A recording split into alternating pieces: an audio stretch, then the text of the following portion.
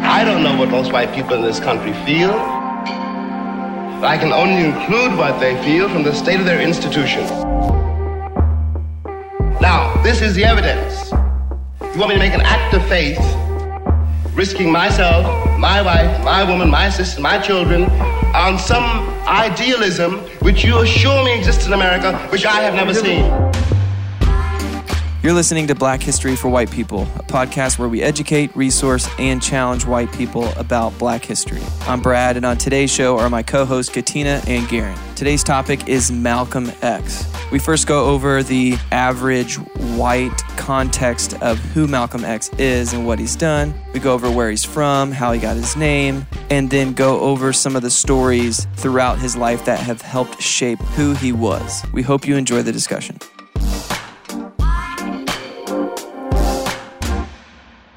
Okay, Garen, before you set up the time and just the early stages of Malcolm's life, I wanted to give a kind of generic view in my head of what I've been told of Malcolm X, and I'm going to assume that a lot of our listeners are probably going to think the same thing.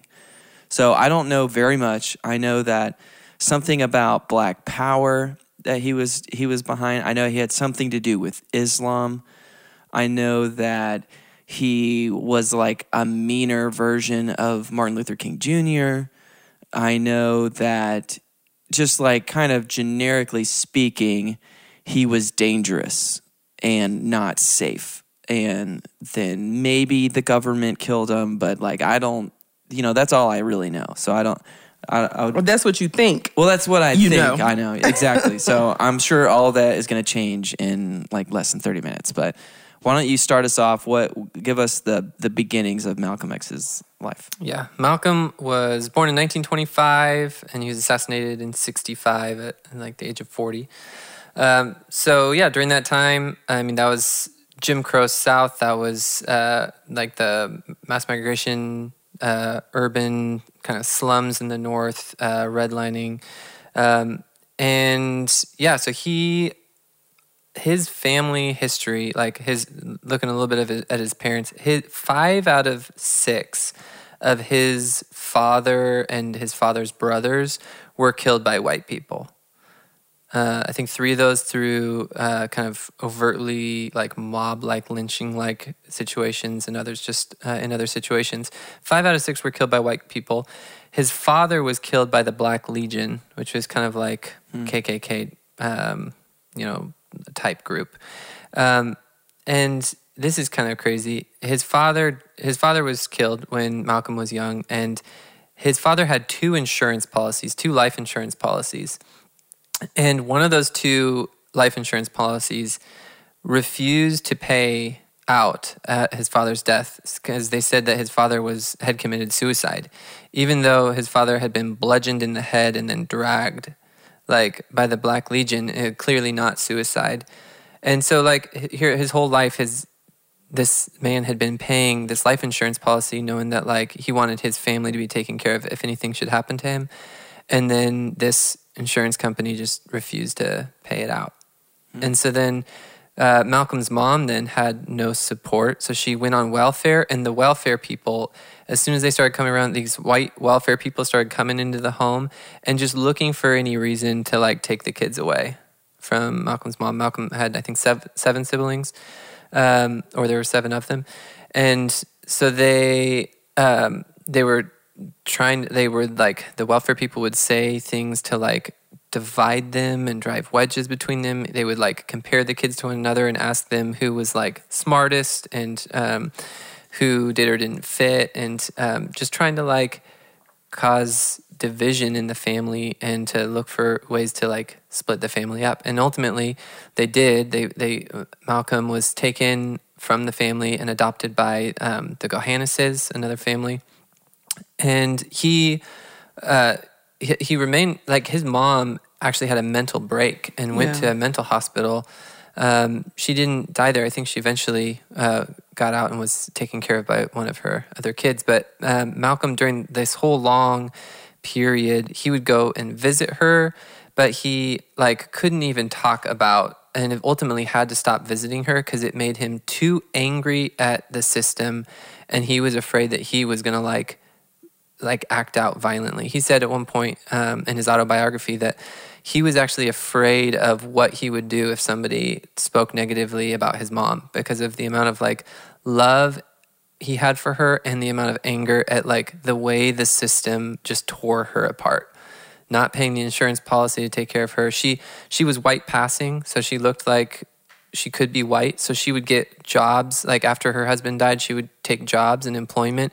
And then over and over again, people would find out that she was black. Like if they saw her kids with darker skin, or if they like somehow would find out that she's black just through like the grapevine, and then they would fire her. So over and over again, she would like lose employment, and then like the welfare system working against her, and then ultimately taking her kids away, and she had this mental break. So Malcolm had a super difficult early childhood with all that happening.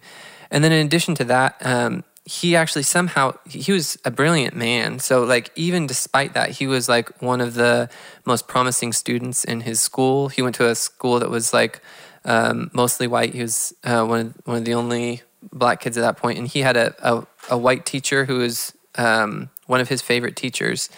And there's this episode, I think he was 16 at this point, where the teacher asked him, like, what are you going to do next? Like, what's your plan? And Malcolm said that he wanted to become a lawyer. He didn't like really premeditate that, but he just kind of like, that sounds like a good thing, I'll become a lawyer. And then the teacher just kind of scoffed at him and said, like, you need to be realistic. You're a Negro, you can't become a lawyer. I think he like tried to redirect Malcolm towards something more like, be a carpenter or something that would have just like wasted his mind.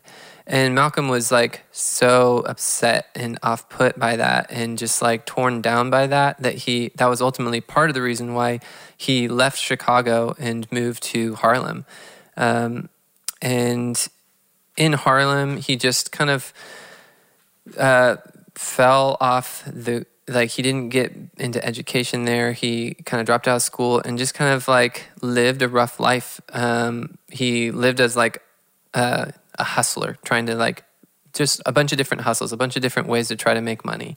So he tried like a bunch of different things, some kind of legal, some not, and just had this like rough phase of life. He did, during this time, he learned how to like swing dance and learned he got a zoot suit, and he like learned to just kind of like, dance, and had a girlfriend named Laura who was like this sweet black girl. And then there's this other girl, Sophia, this white girl that came along, and basically kind of as soon as he realized that Sophia was interested in him, he left Laura.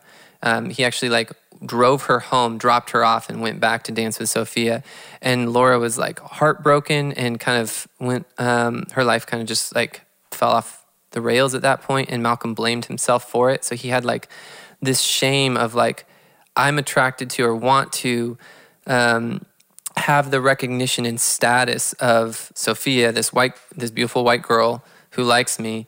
But then also kind of just this shame of how he saw like that he, like Laura, who's actually like this incredible girl, like he just kind of left her hanging. And then he, in his autobiography, he just kind of mulls over like, why is that? Like, why did I prefer this white girl and want the status that came with that? And so, yeah, he was like conflicted. He struggled. His best friend was a pimp. He started selling marijuana and making like $50 to $60 a day, which was like a lot in that day, in that context. And kind of went through like a number of other hustles. He talks in his autobiography about how he saw white people would just come into like the black part of Harlem to just like entertain themselves and take advantage of like kind of the coolness of black culture there, but always just like with this mentality of like wanting to take from it. Never like he never saw like, he says he never saw a single genuine act of a white person just like loving or helping a black person. Later on, and we'll get into this later on, but later on he was the Nation of Islam, when he like converted joined the Nation of Islam, one of the teachings, so the Nation of Islam isn't just normal Muslim teaching, and we'll get into that a little bit later, but one of the teachings is that white people like are devils. And it's crazy to think this. He like tried to think through his whole life and think of a single instance that would prove to him that white people aren't devils, and he couldn't come up with one.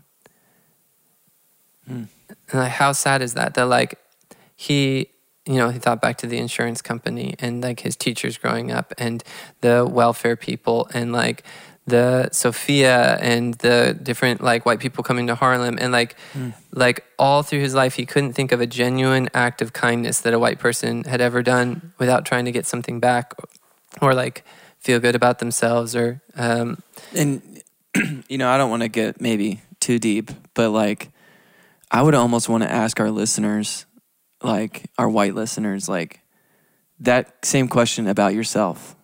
Like, can you maybe frame that up so that our listeners can ask themselves, like, instead of him thinking about, obviously not devils, but like a genuine, I'm having a hard time framing up the question. Like, yeah, if you had to prove in a court of law that you had done something, even a simple act that would demonstrate that you genuinely care about black and brown people, and you're not just doing it to feel good about yourself or like done some philanthropic thing, but like, could you even do that? Does your actions, do your like habits and behaviors demonstrate love? And it says in the Bible, like, if you see a brother or sister without clothes and daily food and do nothing about their physical needs, what good is it? It's like, you can have, it says in that same text, if you say, go, I wish you well, be warm and well fed, but do nothing about their physical needs, what good is it? Like, it's not enough to just like speak kindly and say like, go, I wish you well. Not enough just to like pray. Like, can you show that your life demonstrates love? The way that you just kind of frame that, like in a court of law, trying to like, can you prove that you've had a genuine love for a black or brown person in your life that isn't just centering your feel goodness? That is like that's a huge kind of and I'm not bringing that question up to kind of like shame anybody. I just think it's an actual good question to ask yourself. And and I think that what white people fail to understand is that black people, we weren't created to absorb white hatred. And at some point, you're going to get what you have given. And black people historically have had a reason to feel like Malcolm. And it's so crazy to think that white people, like, where do you think, like, us absorbing racism, it doesn't just disappear. It doesn't go away. It compiles and it mounts up and it passes from generation to generation.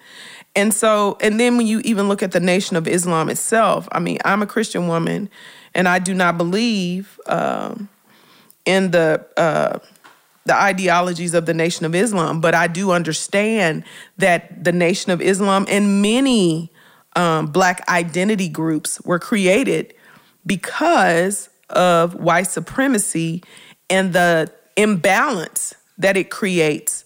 Because if you're uplifting whiteness, if you're uplifting, white is right, then people who are not white are going to, like, we feel we deal with the ramifications of that the way we look is not the beauty standard, like that we don't look good the way we are, that our hair doesn't look good, like all those things. So we have to grapple with those systems that have been elevated.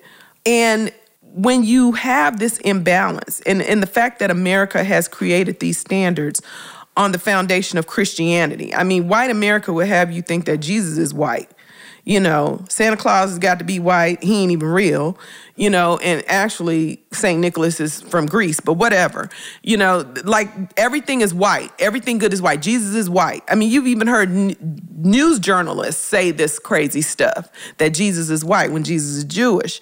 But it's crazy that to think that, like, it blows my mind that white people don't think that Black people are going to feel like we're not going to have some type of feeling about this oppression, that we're just supposed to absorb it and nothing happens. And so Malcolm, his father was murdered by white supremacy. His parents were activists. His father was a follower of Marcus Garvey. They were doing activism work in the early 1900s, and his father paid that price with his life. Malcolm was 6 years old. And then to see white people coming in and oppressing his mother and his family, and her being institutionalized for 26 years, like his whole entire family was destroyed by white supremacy. So it stands to reason that, of course, he would think that white people would be devils. What else is there for him to think? And it kills me that white people are so shocked by that. It's like, oh, how could you think offended by that? Like, how you going to be offended when this boy, this child, his whole life, teachers telling him that he could never be anything? Like, his whole life before he even turned 10 had been just completely altered by whiteness and white supremacy.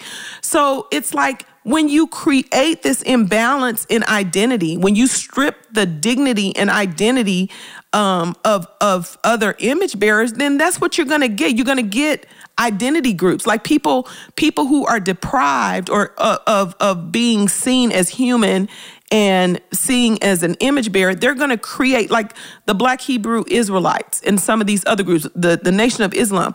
They're created to fill the void that white supremacy, has created.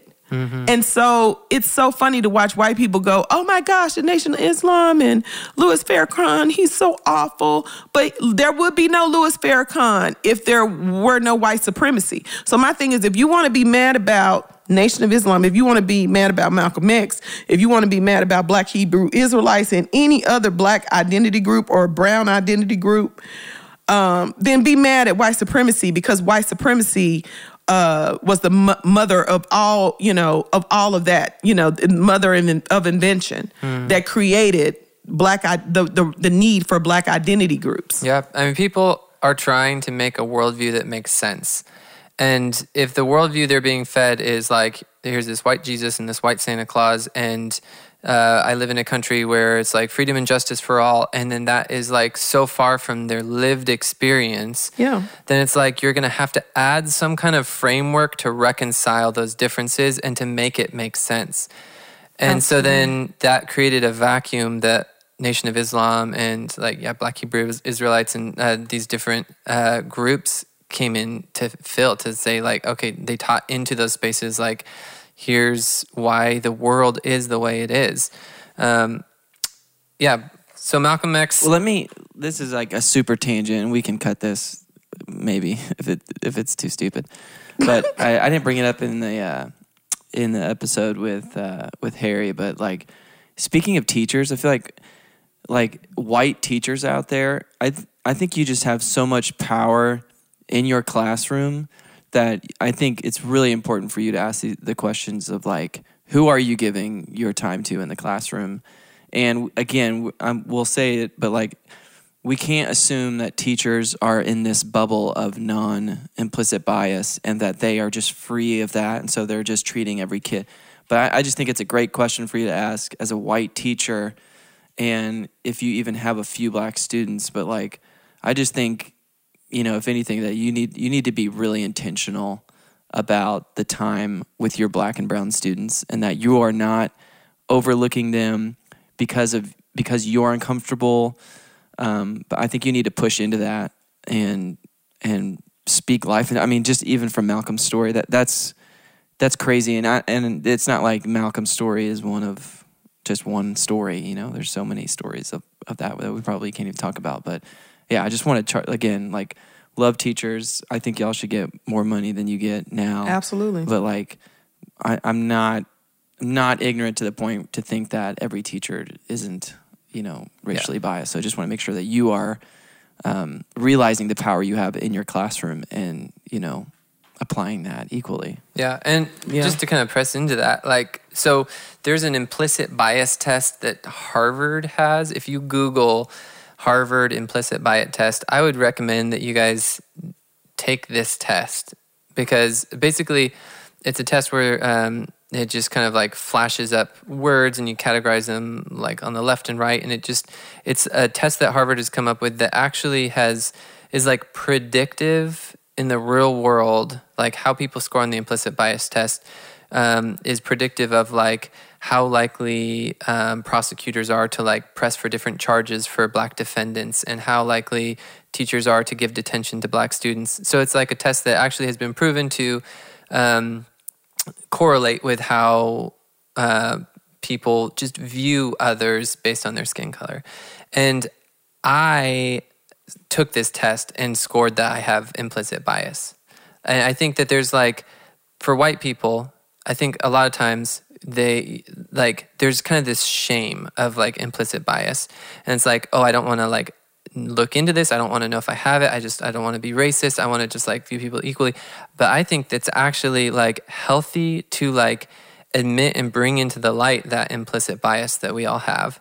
And for that, like, and let me just build a framework real quick for you guys of the difference between temptation and sin. Because some people, they don't distinguish those two. And so that leads to all kinds of funky frameworks. So temptation is not the same thing as sin. The Bible even says Jesus was tempted, yet without sin. So like an alcoholic might be tempted by alcohol, but if he doesn't drink the alcohol, like in that case, it's easy to see whether he's just being tempted or whether he's actually, binging on alcohol. But for some types of sin, the distinction between temptation and sin is like a lot fuzzier. And so in the case of racism, like that's one case where it's like, where is it temptation? Where is it sin? Where are you crossing the line into like, and I think like implicit bias, a lot of times people think that that's the sin, whereas I think that's more like the temptation. Your natural proclivity is going to be that you are tempted to treat Black people unequally if you have implicit bias, which I do, which other people, I think Harvard has shown the vast majority of people who take their test score that they have implicit bias. And so that's like the proclivity that you're going to have. Now that doesn't don't get that score back and feel shame at that. The shame comes if you don't do anything to push back against that temptation. Right. The shame comes if you act on just your natural tendency rather than kind of mastering it and choosing to love past that temptation. Right, and love is more than just being nice. I think that's where a lot of white people get it wrong. Love is not civility. Love is like doing the work to bring the love out of yourself. Like, to because it's so funny how we put loving your neighbor, like, well, Malcolm X, he was he was this and that and the other. And what he did not exercise love. Well, white supremacy, again, created Malcolm X. It took Malcolm Little, the little boy, and all of these systems of oppression that were imposed on his family, and it created when his life went into the element of criminality. What do you think is going to happen? And I think that there's this cycle like that white supremacy plays out in Black lives, where you get to a point where you're seeing this system does not benefit you, and so there are some Black people that have gone into the criminal system. Many of them unjustly. It was complete injustice. And in Malcolm's case, I feel like it was injustice. It pushes people up against the wall. In the school to prison pipeline, it's a real thing. When you start criminalizing a child and limiting a child and telling a child that they can't do this and they can't do that, and they're seeing you come into their house, they're seeing you kill their father, like, what did you think that Malcolm was going to do next? And then so he goes from prison, and then he goes into the Nation of Islam because he wants more for himself. He wants to reestablish his identity outside of white supremacy. But then even from the Nation of Islam to his latter years, it's like, I don't think people understand that there's a cycle that all of Black people, we're on this journey, right? And I can think of like different markers in my life where I'm at this space now where I'm undoing the work of white supremacy. But there are times in our life when we buy into white supremacy. There are Black people that will uplift whiteness to their own invisibility. There are Black people who will fall in line with, okay, well, if this was what you believe about me, then I have no choice but to become that. There's a whole cycle that white supremacy plays out in ways that it plays out in our lives. And, it's so easy to label, Malcolm X as the bad version of Martin Luther King and all of that. But it's more difficult for some reason for people to say, wow, this is what white supremacy produced. Mm-hmm. Yeah.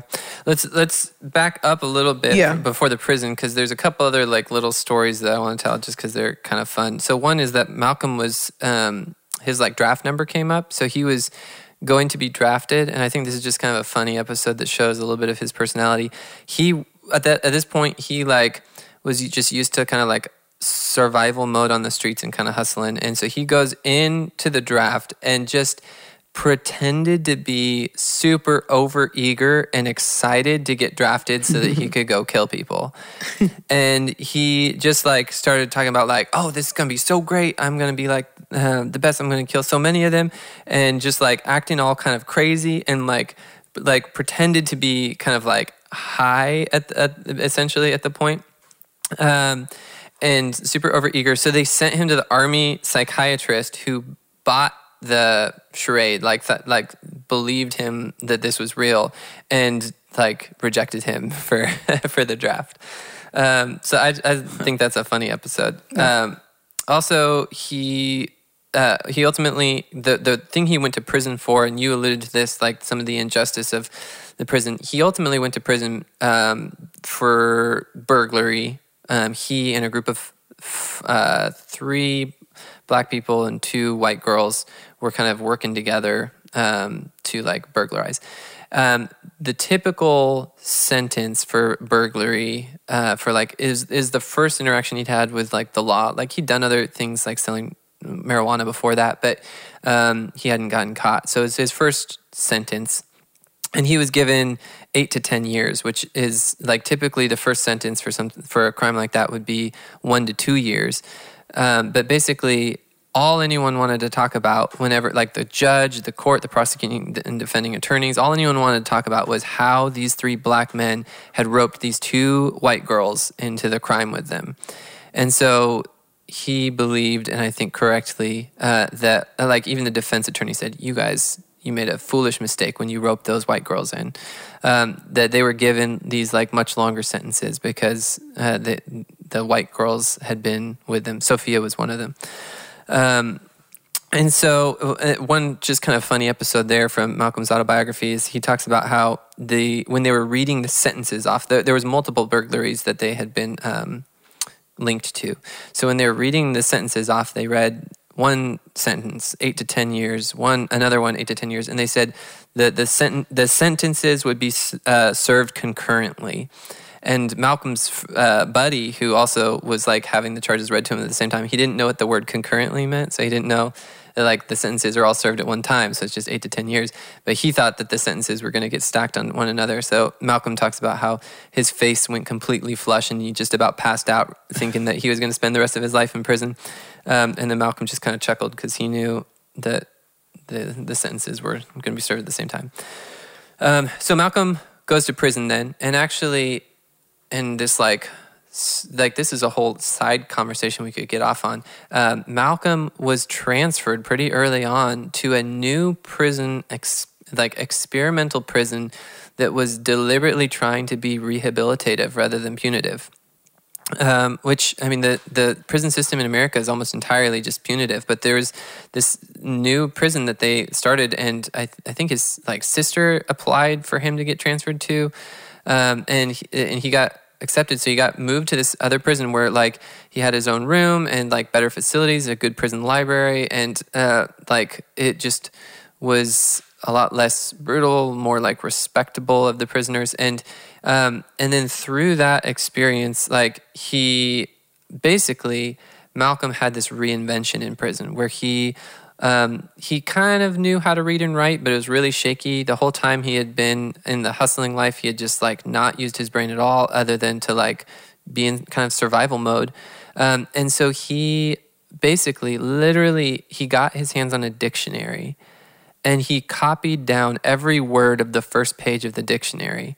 And through that, like, felt this sense of pride and self-worth that, like, wow, I can, like, do this. I, like, know these words now.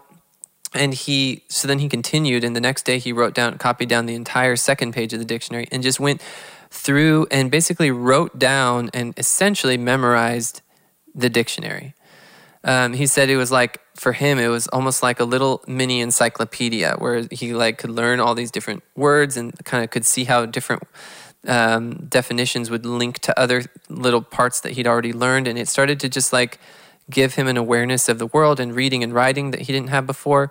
And then he started to read just incessantly. He says that he learned more in prison than he possibly could have learned in college, because in prison there was no distractions. He literally read 16 hours a day. Yeah. And he said, if I went to college, I probably would have been too distracted by all the other things going on. Would have only read a couple hours a day. So he thinks he learned a lot more through prison than he even could have in college. Like, they would turn his lights off at lights out, and there's this little hall light that he could go over and just be able to barely like make out the words on the book, and he'd continue reading until 4 a.m. Yeah. And so he just like engaged his mind, and he became just kind of brilliant. Like, he had obviously a brilliant mind, because early on in elementary school and middle school that was like recognized, but he didn't have the opportunity to do anything with it. And then here in prison, it was just kind of unleashed and unlocked. Yeah. And then he converted there to the Nation of Islam, which, just to get into that more, the Nation of Islam is not actually recognized by most Muslims as being like, it's kind of seen the way a lot of Christians would see Mormonism. It's kind of like this separate offshoot that's a fringe. A fringe group. But the Nation of Islam basically followed the Prophet Elijah Muhammad, who they he had pretty complete control over the Nation of Islam and its views. And so they had like some traditional Muslim beliefs, but like the focus was largely on white supremacy, the white people as being kind of, like we alluded to earlier, white people as devils, black people. And they saw kind of like the story of history in terms of kind of oppression from white people, and then black people kind of needing to like rise up against that and become free under that yoke. Yeah. And so Malcolm became like, he converted and then became like he just rose in prominence as a figure within the Nation of Islam, to the point that he, over time, even started to kind of eclipse Elijah Muhammad in popularity. And then also, I think there was like some jealousy that he sensed from Elijah Muhammad. And then also Elijah Muhammad then started to get discovered that he had like some just sexual sin, he was accused of sexually assaulting teenage girls, and basically, abusing his power and authority. And I think at one point of marrying young girls. And Malcolm, he was like just the epitome of a girl dad. And he uplifted black women. He's been quoted so many times in pop culture, talking about how the most disrespected group in America and unprotected group in America was the black woman. And he, during his, time, after, even during the Nation of Islam, he uplifted black womanhood. And so that was like one of the beginnings of the, the cracks that caused his separation with the Nation of Islam. Yeah. And then, this is kind of a crazy little side episode just to give you an idea of the kinds of things that Malcolm would say that made him unpopular with white people of the day. Asked whether a white man had ever done anything good for a black man in America, Malcolm said, "Yes, I can think of two, Hitler and Stalin. If Hitler hadn't put so much pressure on America, black men could never have gotten decent factory jobs, and Stalin kept up the pressure." So just analyzing that for a second, it's pretty easy to see why that would have been taken offensively by some white people. But also, it actually is like historically true. Yeah. That black people were not allowed to work in most factory jobs until like World War II is when a lot of black people were allowed into industry because there was a labor shortage. And so then black people were allowed into factory jobs that they had not had access to until then. Like 30 of the biggest unions didn't allow black members leading up to and through World War II. So black people were excluded from all this labor, and it was Hitler that had, and obviously here Malcolm is not praising Hitler or Stalin, right. but he's like, he's speaking dramatically as an indictment against white racism. Exactly. And that's the kind of like that's Malcolm did not pull punches. Like he was very like overt, and like he would just call out racism in very stark terms like this. And was Malcolm violent? Did he like propose violence? Did he want to use violence? No, Malcolm, he like in his autobiography, he talks about his framework, and he talks about how like he thinks violence should like that people should like defend themselves, but that they shouldn't like go and use like perpetrate violence. Right. So he like a lot of the PR that he got was just like a misunderstanding, a culpable, deliberate misunderstanding, or just propaganda about him on the part of white people who tried to make him out to be just like advocating violence. He wasn't advocating violence. He had black men from the Nation of Islam. At one point, there was this episode where one of the members of the Nation of Islam was brutalized by police, had his head bashed in, and they weren't giving him medical care. And so all these black men from the Nation of Islam, they go and they surround the police precinct. Yep. And they say, we're not going to leave until you transfer him to a hospital and give him medical care. And so white people at that time would look at that and see, here's these armed black men, like that's scary and that's violent. When in reality, what was Malcolm actually doing there? He was actually trying to force the police who had unjustly brutalized this man to save his life by getting him medical care, without which he likely would have died. Right. Like that doesn't fit with like the white view of like Malcolm as just this like dangerous man. Well, and that narrative is painted again by J. Edgar Hoover and just that whole movement to delegitimize, especially black men, mobilizing people, black people in our country to action. Mm-hmm. After the JFK assassination, Malcolm X made some insensitive statements. He said that like talked about like the chickens have come home to roost, saying basically kind of America is reaping what it sowed. Like America sowed with all this racism, and now it's like even like the top leader in America has been killed as a result of like this culture of racism that America has established. And it was like insensitive. It's like everyone's grieving JFK's death. And Martin Luther King even kind of spoke against Malcolm X. And then Elijah Muhammad, the leader of the Nation of Islam, he already was like jealous of Malcolm X. Yeah. I should have said this earlier, just so you guys know, like the reason why Malcolm X is called Malcolm X rather than Malcolm Little, he basically, the name Little was a name that he had received from a slave master. It was like a white man's name that had been given to him from like to his family, enslaved forebears. Yeah. So Little was not his ancestral name in Africa, and he didn't know what his ancestral name even would have been because it was lost due to enslavement. And so in the Nation of Islam, it wasn't just Malcolm, but other people who like would use an X as like a substitute for that lost name, that lost ancestral name that was like taken and is now unknown to them. Mm-hmm. So just as you hear, even Malcolm X's name was like a reminder of, or like a indictment of like this stripping of African heritage and culture that like was taken from him through the process of enslavement. But then, anyways, sorry, that's a tangent, but I think it's an important one. So he said that the chickens had come out into roost. Elijah Muhammad kind of used that as an excuse to silence Malcolm. He told him for 90 days, you have to you can't talk or teach or do any media interviews or anything.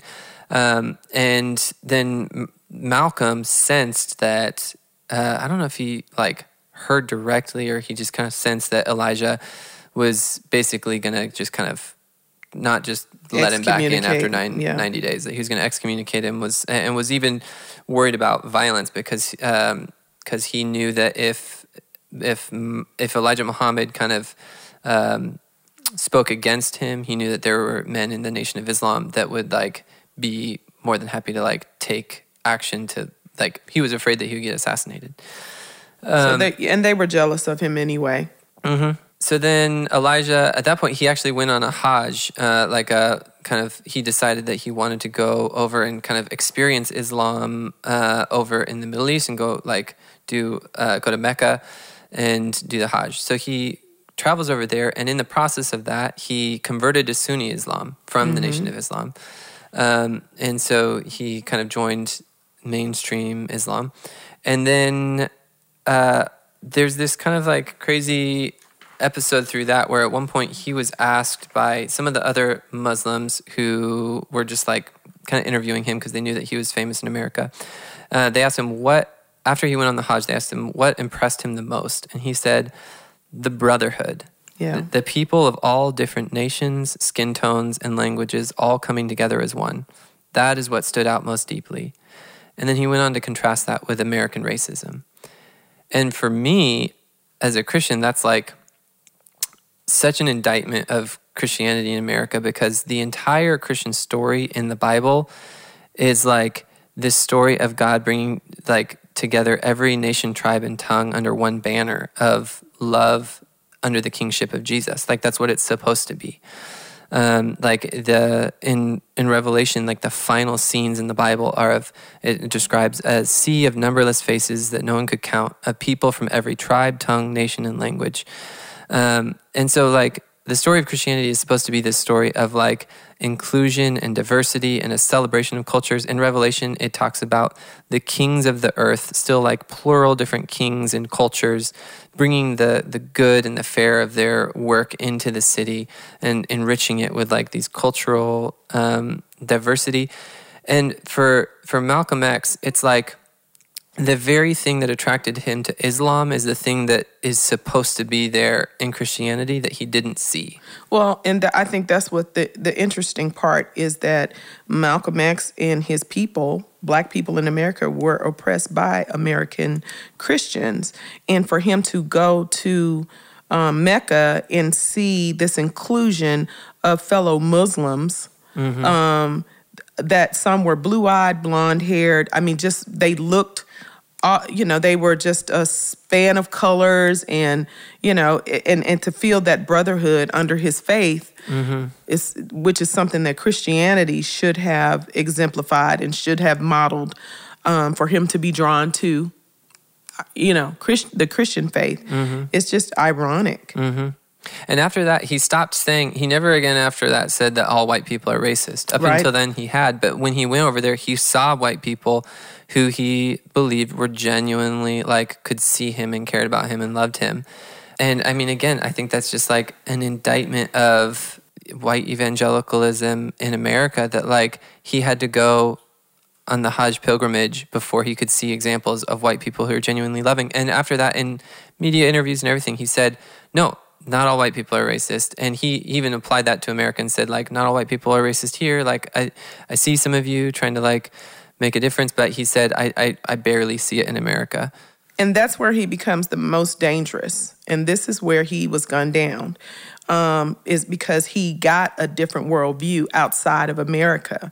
And I think that's where he became the most dangerous. I think it would benefit the listeners to read the autobiography of Malcolm X, which was written by Alex Haley, and then watch the film by Spike Lee, and then also the documentary that's on Netflix that talks about, well, it's Who Killed Malcolm X. It's his story is like too big to put into such a short episode of our podcast, but he has an amazing story. So I definitely encourage you guys to go and check out those three: the book, the film by Spike Lee, and then the documentary about who killed him.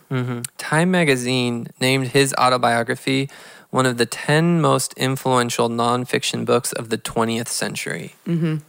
So, I mean, that alone, like, that's, I mean, top 10 books of an entire century. That's like something that you should read and check out. And I think it's a great document of just that cycle of white supremacy and how it plays out in Black lives and how we go on this journey. I think Malcolm's journey looks very much like the journey of many Black people who are coming from under the weight of white supremacy and how they bought into it. Mm-hmm, mm-hmm. So then Malcolm's enduring legacy, like he was a figure that kind of like, I mean, we a couple weeks ago talked about the Black Panther movement, and like that happened shortly after Malcolm and his assassination. But some of what happened with the Black Panther movement drew inspiration from Malcolm. He was kind of like an even earlier kind of instance of a Black man standing up against the injustice of the system and the injustice of Jim Crow and of like white supremacy and the American story to that point, and stood up against it with kind of a pride, a confidence, and that inspired so much of what came after him. He put words to the frustration of the Black community. He kind of inspired the Black Panther movement, how the way that they used like armed patrols of the police, even kind of drew inspiration of Malcolm's tactics and the kinds of ways that he would use force, but kind of defensively rather than attacking. And then, Time magazine and others kind of heralded his influence. The Black Power movement, the Black Arts movement, and the widespread adoption of the slogan "Black is Beautiful" are all give Malcolm X kind of credit for their inspiration for kind of getting those movements started. So he was a figure who unfortunately, because he was assassinated, his time was cut short. But he definitely had a huge impact on what came after him, both of the civil rights, Black Panther, and kind of the shift away from de facto and de jure segregation. And his legacy is just as important as Martin Luther King's. I mean, his legacy is what many Black people are experiencing now. Just our right to exist and to resist in ways that don't have to be palatable to white people, because white people hated Martin Luther King and Malcolm X equally during their time. So it's like, we don't need your permission and how we cry out against oppression. Like Colin Kaepernick taking a knee. Like, you don't get to tell us how to respond to your racism and the systems of oppression. We will. Some of us will speak louder than others. Some of us will be more assertive than others. Some of us will, fall under certain convictions, and all of it is necessary because, again, people will say, "Oh, Martin Luther King is rolling in his grave." Well, white supremacy put him in his grave. So, and again, he was hated just as much as Malcolm at that time. But now they want to make these distinctions and have this revisionist history. Mm-hmm. And you don't get to do it. Yeah. I mean, Martin Luther King, I mean, there's a whole separate episode that we'll have to do sometime. But yeah, when he was killed, he was like a very unpopular figure among white people. But then the government deliberately tried to make him a martyr representing nonviolence because they wanted Black people not to be violent. So they set him up as he's like this heroic figure. Martin. Be like Martin, don't be violent. But it was he was kind of set up as a propaganda figure. But before his death, he was moving beyond the main kind of chapter of the civil rights movement had kind of been successful, and he was starting to move into other ways of demanding that the government do right by the Black community. That he was not popular. And the very brief interaction between Martin and Malcolm, and as well as Martin's wife Coretta Scott King,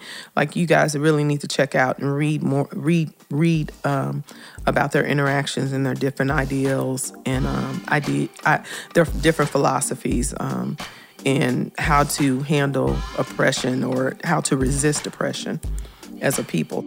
Thanks for listening to this episode. If you are looking for more information on what we discuss, take a look at the show notes or go to blackhistoryforwhitepeople.com. If you'd like to play a supportive role in the podcast and be able to vote for future topics and see some behind-the-scenes videos, check us out on Patreon at patreon.com/blackhistoryforwhitepeople. Remember that all of the money that you give in the next 9 episodes will all go to The Witness. This is our last episode of the year, so we just want to thank you for listening, and for those that have supported us, thank you so much. And we'll leave you with this quote from Malcolm X. Don't be in a hurry to condemn because he doesn't do what you do, or think as you think, or as fast.